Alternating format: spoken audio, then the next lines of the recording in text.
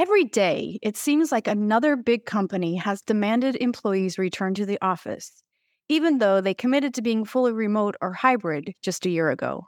Many employees changed their lives based on this commitment, some moving to be closer to family, some living the wanderlust life, and others choosing to start families. These are big commitments that employees have made based on the decisions of their employers. And now they're being told, just kidding, figure it out because we need you back in the office or you don't have a job. This is bad. It harms an organization's reputation and it demoralizes morale. Not to mention, recruiting talented people is challenging in today's world. I know for sure that if I worked for a company, I would 100% leverage the fact that I wanted to work remotely in every interview I had. The big boss CEOs are all over the airwaves and the internet saying you can't have an engaged culture if you're not in the office full time together. Some even go as far to say is that you can't hustle if you work from home. And others are touting a toxic environment for those that have a hybrid schedule. On this week's SpinSucks podcast episode, we'll discuss why the problem isn't the work arrangement or even the environment. It's the leaders. If you're a communications pro who works hard, doesn't compromise quality, and gets the job done, welcome home. We'll share our tips, tricks, and stories, and together we will change the face of PR. Spin sucks, but we don't. With the Spin Sucks podcast, here's Gini Dietrich. Welcome back to the SpinSucks podcast. I'm Gini Dietrich. A few weeks ago, Harvard Business Review published an article about hybrid work can become toxic. Toxic. Yes, absolutely. It can become toxic. Any type of work environment can become toxic if the culture is disrespectful, non-inclusive, unethical, cutthroat, and abusive, while also being pervasive and ongoing. But that has nothing to do with being hybrid or remote. It has everything to do with leadership and what is and is not allowed. I recently produced a podcast episode for a client. They hosted Dr. Tiffany Slater, the CEO of HR TaylorMade, who talked about how to handle political division in the workplace. While the discussion was not focused on toxic cultures, she said that allowing people to be offensive in their political views will create a toxic environment. She said something that will always stick with me. If you ignore the conversations, you are allowing them. That causes a toxic environment, not the fact that it's hybrid, fully remote, or even in person. It's what leadership does and does not allow. Instead of looking at how hybrid or remote work can lead to toxicity, let's look at the actions or inactions leaders take that lead to the toxic environment. So, fourth grade was a little rough for my little one. There was a little boy in her class whom she's had a love-hate relationship with since they were 4 years old. He's not very nice to her, and we've spent a lot of time coaching her on how to handle him during class and at recess. Toward the end of the school year, she'd had enough, and she wrote a note to him that said, "I hate you." Of course, it got confiscated, and she got in trouble for it. When her teacher told me about it, I'll admit I had to stop myself from laughing at the ridiculousness of it all. This little boy had tortured her all year, including slamming her fingers in a window and trapping her inside a toy chest. But she got in big trouble for writing the note. She shouldn't have written the note. I'll give them that. And she was fed up. After she got punished at home, I said to her, "I'm going to tell you something I tell our clients all the time. Never, ever put anything in writing that you don't want to come back and bite you later." I told her that if she can learn that lesson now, she'll be much further ahead than her peers when she enters the working world. That's because most adults haven't learned that having hard conversations over text or email can create a toxic culture. We tend to put things in writing we would never say to a person face to face. If you aren't willing to have the conversation on Zoom, on the phone, or in person, it should not be put in writing. Write the email if you must. Write the text if you must. But don't send it. Let it sit overnight until you feel better and then delete it. And then have the hard conversation. Leaders should encourage their teams to have conversations face-to-face as often as possible. We have the technology today that allows us to do that without having to sit across from one another in the same room. Many leaders who have demanded people come back to the office have eschewed that trust has been eroded because their colleagues are not together in person. Baloney. Trust is eroded because leaders allow people to behave badly without consequence. As Dr. Slater said, even ignoring bad behavior gives it a place to continue. My guess is that the organizations like mine that start as a remote-first culture have figured out how to build trust among teams that aren't together in person ever. The organizations that went remote because of the pandemic and then hybrid because employees demanded it likely have a tougher time with this. But it's not impossible. We worked with a CEO who, in my mind, is one of the smartest marketers on earth. We were working with the client when he was hired, and one of the first things he did when he started his job was to ask people to turn off Slack while they were in meetings. He did this because he quickly discovered that people were not paying attention in meetings and were messaging one another about other people in the meeting, creating unnecessary gossip and making people feel uncomfortable.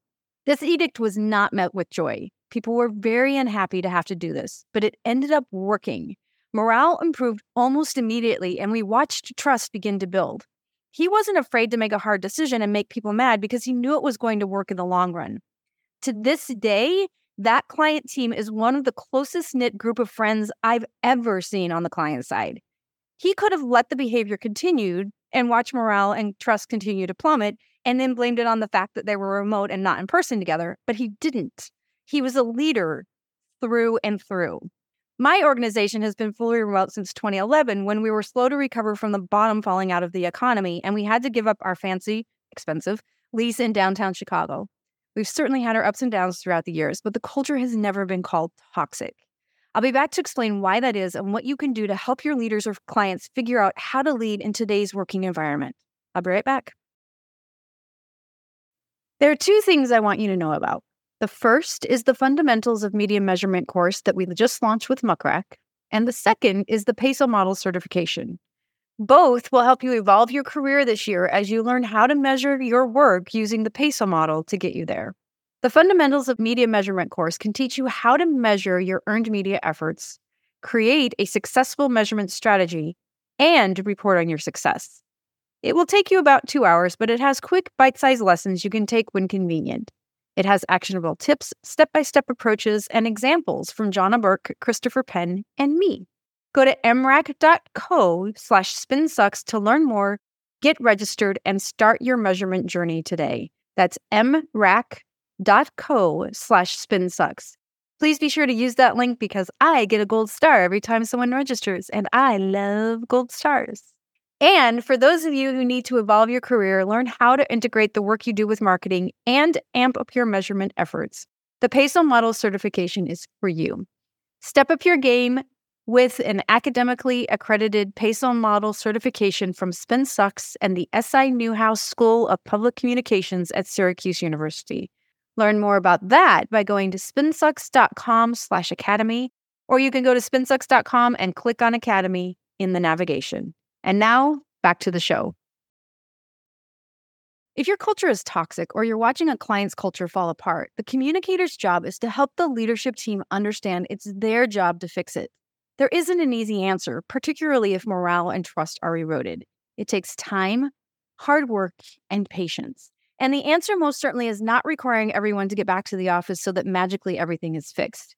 It can be done if you're committed to a hybrid or remote environment and want to avoid all the challenges the big bosses are touting in the media. Here's how. Number 1, educate employees. This isn't a one-time conversation about fixing the culture and morale. It's an ongoing process that requires everyone to participate. Just like the CMO did with cutting off Slack access during meetings, it was about changing the habits that were creating toxicity and even microaggressions. Trust me, you can tell if someone is texting someone else in a meeting. Just watch people's faces. You know, everyone knows. And the people who are left out feel bad. They start to obsess over whether or not there's the subject of the side texting. This is bad behavior, and pretty much everyone does it. I always watch employees during client meetings, and 99% of leaders allow it to happen. When the CMO we worked with shut off Slack access, he explained why. He had to work with HR and have lots of meetings about how unfair it was. He was expecting people not to multitask, which was, in their minds, the only way they could get their work done and attend meetings at the same time. He stood firm, though. He listened to everyone's gripes and he let them air their grievances. And then he educated them. He explained that he believes shutting off access during meetings and sometimes calling out people who were clearly emailing or texting was going to rebuild morale. And he was right. He wasn't popular. In fact, most people complained about him constantly in his first 90 days. And then they saw the positive changes he was having. It wasn't easy work for him, but he did what every leader should do. He fixed the problem and he rebuilt culture and trust. So educate employees. Number 2 is to create psychological safety. I will admit that I haven't always been the best leader. I came from a pretty toxic environment where everyone was expected to bill 40 hours a week and then do 20 hours of new business on top of that, not to mention all the administrative work such as timesheets and expense reports. I easily worked 80 to 100 hours a week. I thought that was how things were done in the agency world. And so when someone complained about their measly 37 and a half weekly billable hour goal, I would roll my eyes and tell them to toughen up. I didn't have a lot of empathy, and I certainly didn't create room for psychological safety. I've since grown in my leadership abilities. I'm certainly not perfect, but I'm better. And I've insisted that my leadership team not roll their eyes or gossip about our colleagues, which I'm ashamed to admit used to happen quite a bit. We definitely had the attitude of, well, we did it. You won't die. It'll teach you some things. I had to do a lot of work to stop that behavior and even had to let a couple of people go who wouldn't change. Now we focus on a culture where you're free to discuss when and where you see toxic behavior, and we do something about it. But I will tell you from deep experience, it's not easy to change that kind of behavior because in some cases, it's societal. You must do it anyway, even if it means losing an otherwise fantastic team member or having to be the bad guy for a few days. Create psychological safety. And number 3 is have ongoing conversations. The last thing you want to do is to instill the opportunity for people to feel safe to bring up issues. You want to encourage them to raise concerns or flag toxic experiences. As you're going through this growth period, you should have scheduled and consistent check-ins.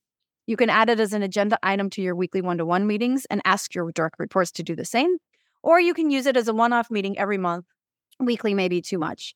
However you choose to do it, the point is to ensure the psychological safety foundation is set so people are comfortable with bringing issues up so that they can be fixed. As Dr. Slater said, if you ignore them, you're condoning them. Don't ignore the issues, fix them.